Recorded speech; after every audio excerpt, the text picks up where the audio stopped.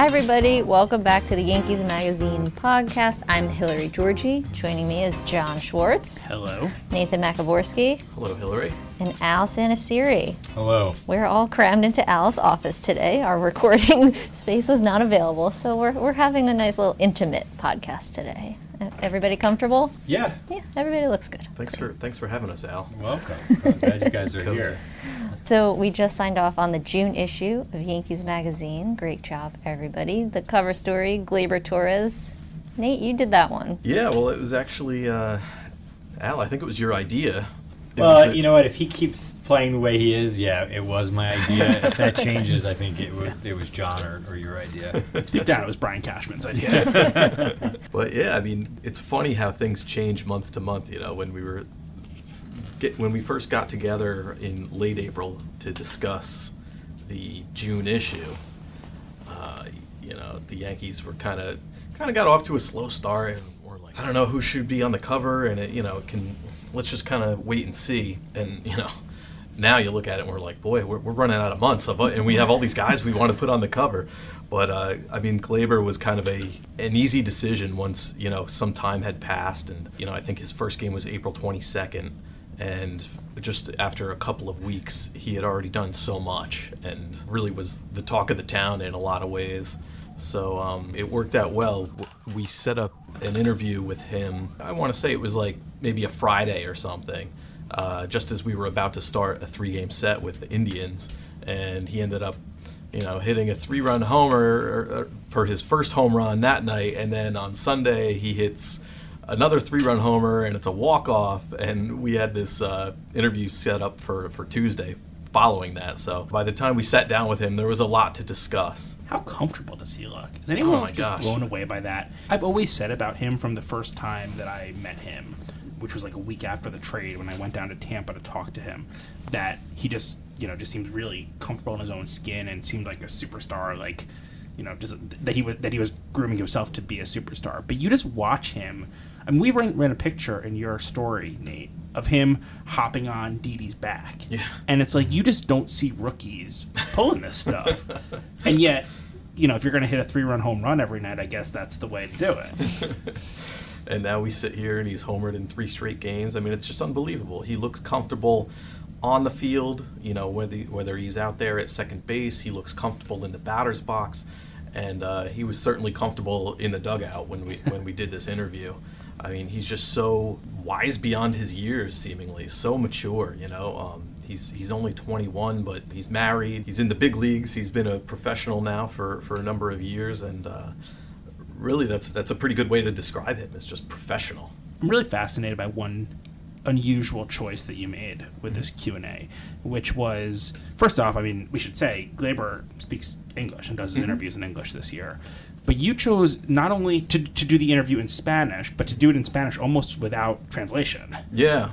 Yeah, for this, I really wanted to allow our readers and Yankees fans a really, intimate look into who he is. And I wanted it to be straight from the source. And so while his English is quite good and he's, made really a strong effort to do interviews in English, obviously Spanish is his native language. So I think the questions that I had prepared to ask him, I just felt like he would be able to answer them much better in his native language.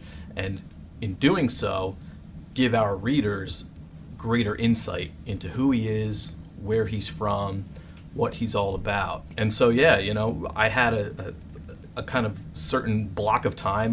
We had maybe 20 minutes or so to do the interview. It ended up going longer than that.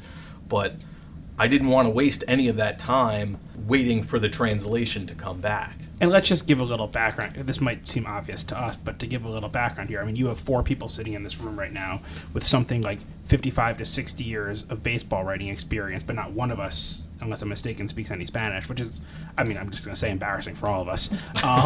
But like, but when you're doing these interviews with a player who doesn't speak the same language, a lot goes into it. I mean, you have to ask your question, you have to wait for your question to be translated, right. And then they process that, and then they answer it usually not looking at you, usually looking at Marlon Abreu, who's the person who's usually translating. Mm-hmm. So they answer to Marlon, and then Marlon responds to you. And I'm not saying anything that doesn't, to me, seem obvious here, but you're really accepting on faith for the most part that you're getting a correct translation. I've certainly never gone back and asked someone else to So, I mean, these simple interviews, I always try to make it a point to make sure I'm not just speaking to guys who speak English or anything like that, because I want to make sure that, guys who don't speak that often get to be heard in our stories. But there is a lot more that goes into it. It's not simple, and I think that was a really great choice you made, just like to not get the interview bogged down and really things being repeated 3 times, but just to say, you know what, I know what I want to ask, and we can fill in the details later, but let's just let him talk. Yeah, we relied on translators pretty heavily in this issue, as a matter of fact. Al's Q&A with El Duque. We have another feature in here about Chien-Ming Wang, which required some translation there as well. So Aroldis Chapman. Aroldis Chapman is another guy who readers will hear from in this issue. Now, Marlon's great. I wanted to put him in there, not just because of the fact that he translated my questions to Gleyber for this interview, but he was actually really made the whole process so easy in setting up the interview and getting everybody where they needed to be and everything like that. But I had to kind of just, I always, when we do interviews like that, I listen to the answers in Spanish, even though I, understand less than 5% of what's being said. Not I do, in picking up some of it, I can at least hopefully understand, like, what follow-ups I may need to ask or what follow-ups I may not need to ask. So, there were a couple times where I would, before asking my next question, I would say, I apologize if you've already answered this previously, but that was kind of it was an interesting interview for sure. One thing that I thought is really exciting, and it really came out in the interview, in the Q&A piece that you did, but it also is seen through some of the images, both in the story and, of course, the image on the cover. Mm-hmm. And I see this every single night watching him play, watching on his nightly 3-run home run. Yeah, exactly. He's comfortable, and I know we used that word a lot, a couple minutes ago about him, and it's so true. But it's also this is a fun team to watch, and he epitomizes how much fun this team is to watch because he's having so much fun out there, and he's so excitable. And I think just, the image on the cover really speaks to that, because he hits a walk-off, and instead of just kind of rounding first base, putting his hands in the air, he literally turned, I know a lot of guys have kind of had this thing now where they're pointing into the dugout, looking into he turned his whole body around, and we were able to capture that for the cover. And, as much fun as this team to watch, he might be the most fun out there to watch. I can't not leave the TV or the sight, of watching him at bat when he's at the plate. It's you got to watch every at bat, I feel like, with him. And here's the thing. I mean, he's doing this from the 9 hole. I was just going to say, it's pretty good for a 9-hitter. Maybe part of that is, Aaron Boone just saying, like, I'm not going to mess with what's working here. But, like, it just tells you what's going on with this lineup right now.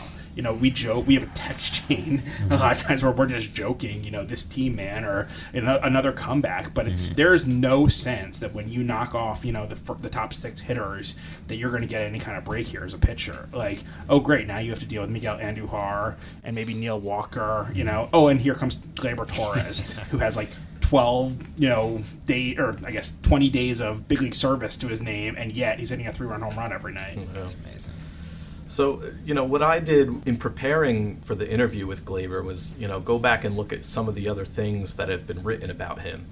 And, he's kind of been sort of the darling of the Baseball America crowd and the folks who follow prospects really closely. Like, a lot has been written about Gleyber Torres ever since he signed. But it's, by and large, been about his tools and his talents on the field. And so really what I was hoping to achieve with this was to go beyond that and try to understand just his makeup a little bit. And, everybody that I had ever spoken to who had interacted with him in any way just said, God, this guy, he's such a nice guy. Like, he's just so, has such a good personality and all that. So we spoke a lot about, where that comes from and the job that his parents did raising him in Venezuela. He grew up in Caracas. And, he was very complimentary of his parents and very grateful for all that they've done for him. And Gleyber was actually nice enough to provide us with some photos of him as a kid in his, Little League uniform, and a shot of him and his parents. So his parents wearing Yankees gear, mind you. Yeah. His dad was rocking the Yankees hat. And one of two stories we have in this issue where little kids go back decades and turns out rocking the Yankee gear. Yep. We got the Chance Adams rocking his Yankee gear as a kid too. Yeah, and he didn't even really want to tell me how big of a Yankees fan he was as a child, but his mom... Backstory here, Al picked the lock of his childhood bedroom and went in there. It was really kind of crazy that he got away with it. Well, his mother, that was kind of like the first thing she told us when we got to our house. She blew up his spot. Yeah, she really did. She really did. And she kind of whispered it to me, I guess you could say. But, it really was a dream for him. And those stories are just... Are so special and so unique, and obviously Gleyber's quickly becoming a star, and to have those type of images, which really makes an exclusive Q&A that much more exclusive, is really special, and something, Nathan, you should be really proud of to have put together. Yeah, no, I'm just excited for our readers to see it. I think everybody is already kind of falling in love with Gleyber, and I think after reading this, they're only going to feel that much stronger about him.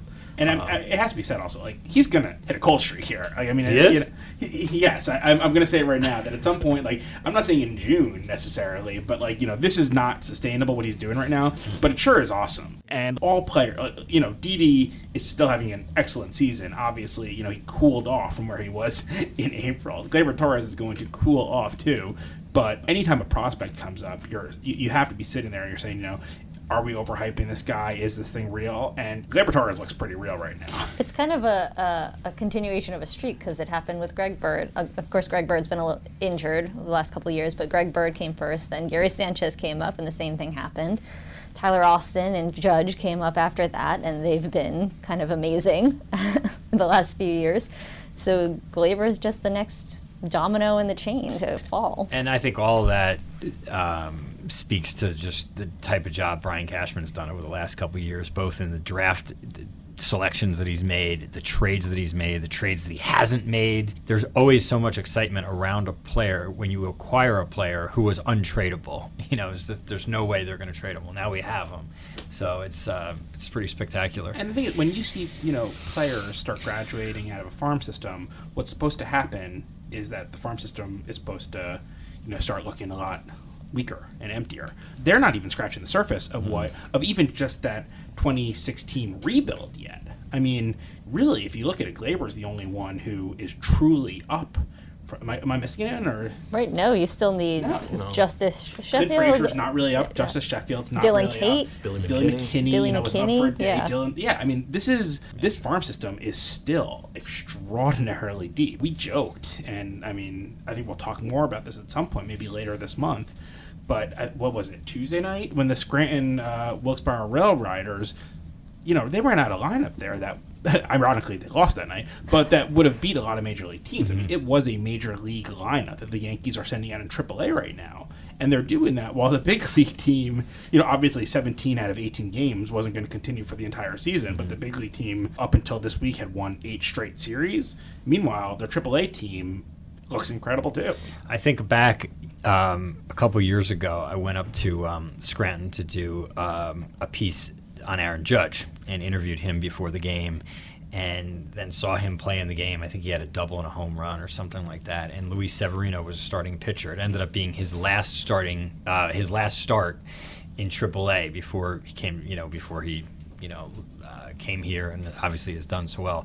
But I think about what a special night that was, just to watch these two guys play. And God knows who, I can't even remember who else was in the lineup that night, but probably a lot of other guys who were here. But, Judge hits a home run and a double, and Severino pitches a gem, which he had done like the last, 10 starts or something behind it. But you're seeing these two guys in this lineup, and you're in a minor league ballpark, and the next thing you know, one of them is here hitting 52 home runs. The other one's, becoming one of the best pitchers in the American League. And that was 5 seconds ago. I mean, in reality, it was a couple years ago, but it literally feels like it was yesterday.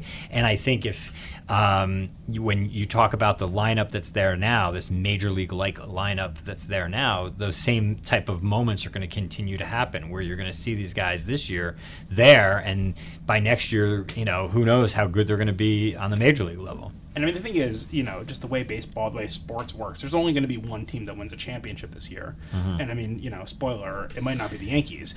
But the thing is, baseball windows close really quickly. And you look at this team and you look at the system right now, it just looks like that window of being one of the top teams in the league, like you don't see that closing anytime soon because there are reinforcements there. I mean, this team can bring in a legit major league outfielder right now without having to make a trade or do anything. They could bring up Clint Frazier right now to play the outfield if anyone got hurt or if anyone started underperforming. Tyler Wade is there waiting to play. And these are players who, you don't want to lose Aaron Judge. That's going to hurt. But, when you have reinforcements down in AAA like they do right now, plus an incredibly good roster, all the way down, you could see a window that's just going to be open for longer than most teams can maintain that. And it's a different feeling. I mean, you've been a Yankee fan your whole life, Al, and as have I. And, even when we were having those, sustained runs of success, you never felt like you had that kind of depth waiting down in the minors. Occasionally a Shane Spencer or a Ricky Leday would crack through. But, I mean, I don't ever recall this feeling of just, geez, we have like a Major League B team waiting down in Scranton. And it's happening at the time while the Major League A team has maybe not anymore the best record in the majors, but certainly within a game. Yeah, exactly. Yeah. It's within a game of the best record in the majors right now. Yeah, it's astonishing, and I think you talk about. I hesitate every month when I write the press box column to not write the same thing about how bright the future is, but that's what's on the brain. And it's a good thing to have in your mind.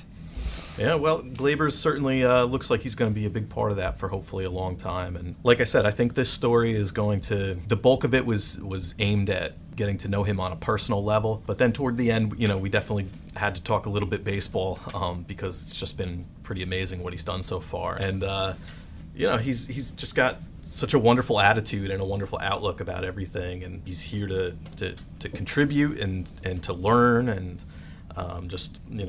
all his answers were just kind of what you would love to hear out of a young ball player. Yeah, so look for that in the June issue of Yankees Magazine, on sale today, right? June 1st. June 1st. It'll be hitting mailboxes on concession stands here at the stadium, merchandising concession stands. So pick one up. There's a great picture of Gleyber on the cover and great content inside. Speaking of, coming up, we're going to talk to Al about his Q&A with Orlando Hernandez, who 20 years ago this weekend made his Major League debut on the 1998 squad. So stick around for that. Hi, this is Luis Moreno. You listen to the New York Yankee Magazine podcast. All right, we're back. We're going to talk a little bit about Al's feature called The Fighter about Orlando El Duque Hernandez, who was a huge part of the 1998 championship squad.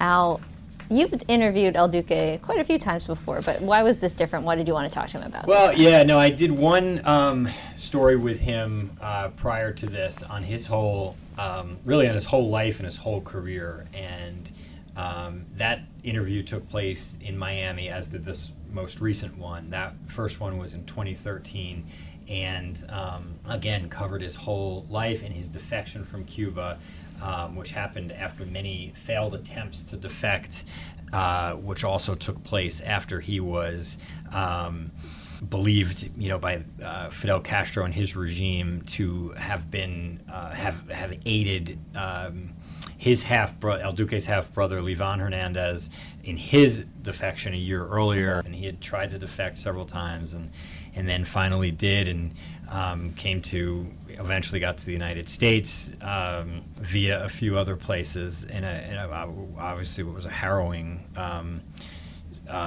story and journey. And that interview, I still to this day say was the most candid interview I've ever gotten in my life or my career, and he gave me everything I could possibly want. So when we were coming up with a list of names of players for this series of Q&A pieces recognizing the 20th anniversary of the 1998 team, although I had done this story with him, I didn't focus on 1998 that much, and he was a person who I definitely wanted to now do a second interview with several years later, focusing specifically on 1998 and really get him to talk so much about it.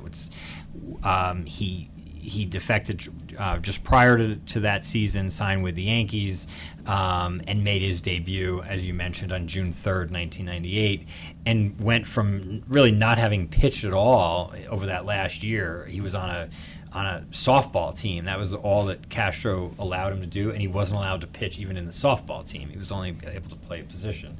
To basically entering the rotation of this star-studded Yankees team, and this team that obviously went on to this epic 125-win season, and earned a spot in the rotation pretty quickly and became a star pretty quickly, and they counted on him so much. So I wanted to go back and kind of examine that season with him, and no different than the first time, he was, again, incredibly candid, and just gave me a really special interview in Miami in the end of January. Of all these 1998 Q&As that we've done and will continue to do this year, I was maybe most excited about this one because, he's one of my all-time favorite Yankees. Well, I know you have the picture of him on your desk. I do. There, yeah, I do. He's up there with, I have pictures of Babe Ruth, and he's up there because he's one of the most memorable aspects of that very memorable team. He just came out of nowhere and was amazing, and just had such a distinctive style.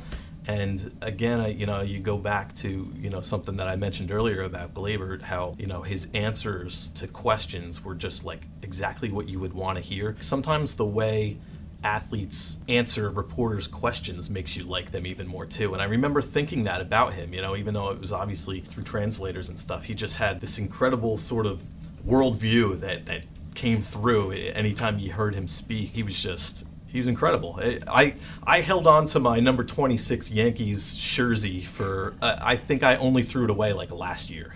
But Nate, like you mentioned, the baseball stuff was incredible. The story stuff was incredible.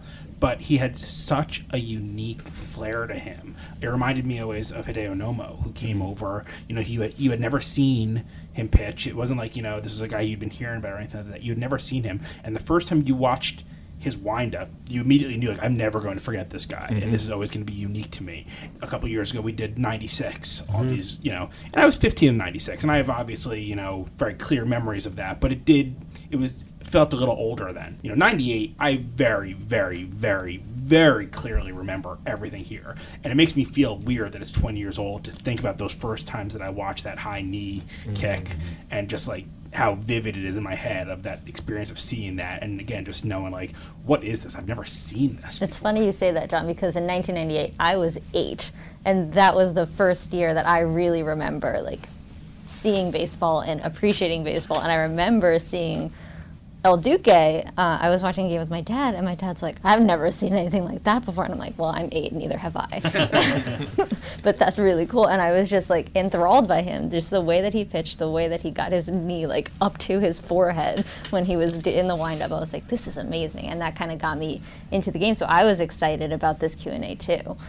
Meanwhile, you had the year before, as you mentioned, you had Levon the year before, and then El Duque comes up, and it's just who's in that? What is this? Situation's going on here. And I hate to say it, but how many among us, I don't know, I learned more about Cuba in those 2 years than I probably knew before that.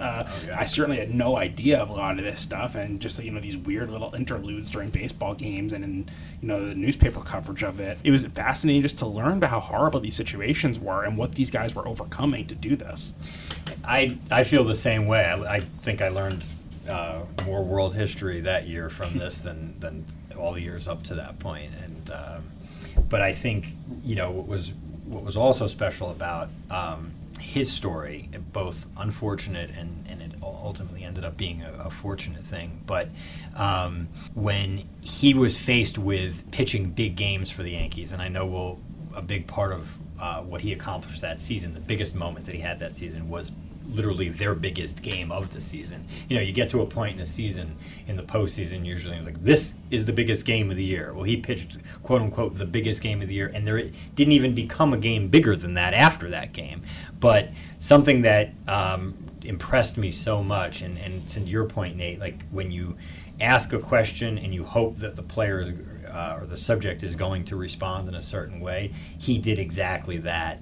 And when I asked him about the big start that he had with the Yankees being down 2-1 against the Cleveland Indians, again, this is a team that won 114 games and were cruising through the postseason, and then suddenly found themselves trailing a series 2-1 to the team that knocked him out. To the team that knocked him out the year, to a really good team, and on the road in a hostile environment. And there was a big choice that the coaching staff and Joe Torre had to make between David Cone on short rest or El Duque on too many days rest, I think. And some of the coaches, Willie Randolph and Jose Cardenal, really went to bat for El Duque. And a lot of the reasoning that they had was literally, and a lot of times this doesn't happen in baseball or happen in sports, but using real life. Like, look at the pressure that this guy faced in real life.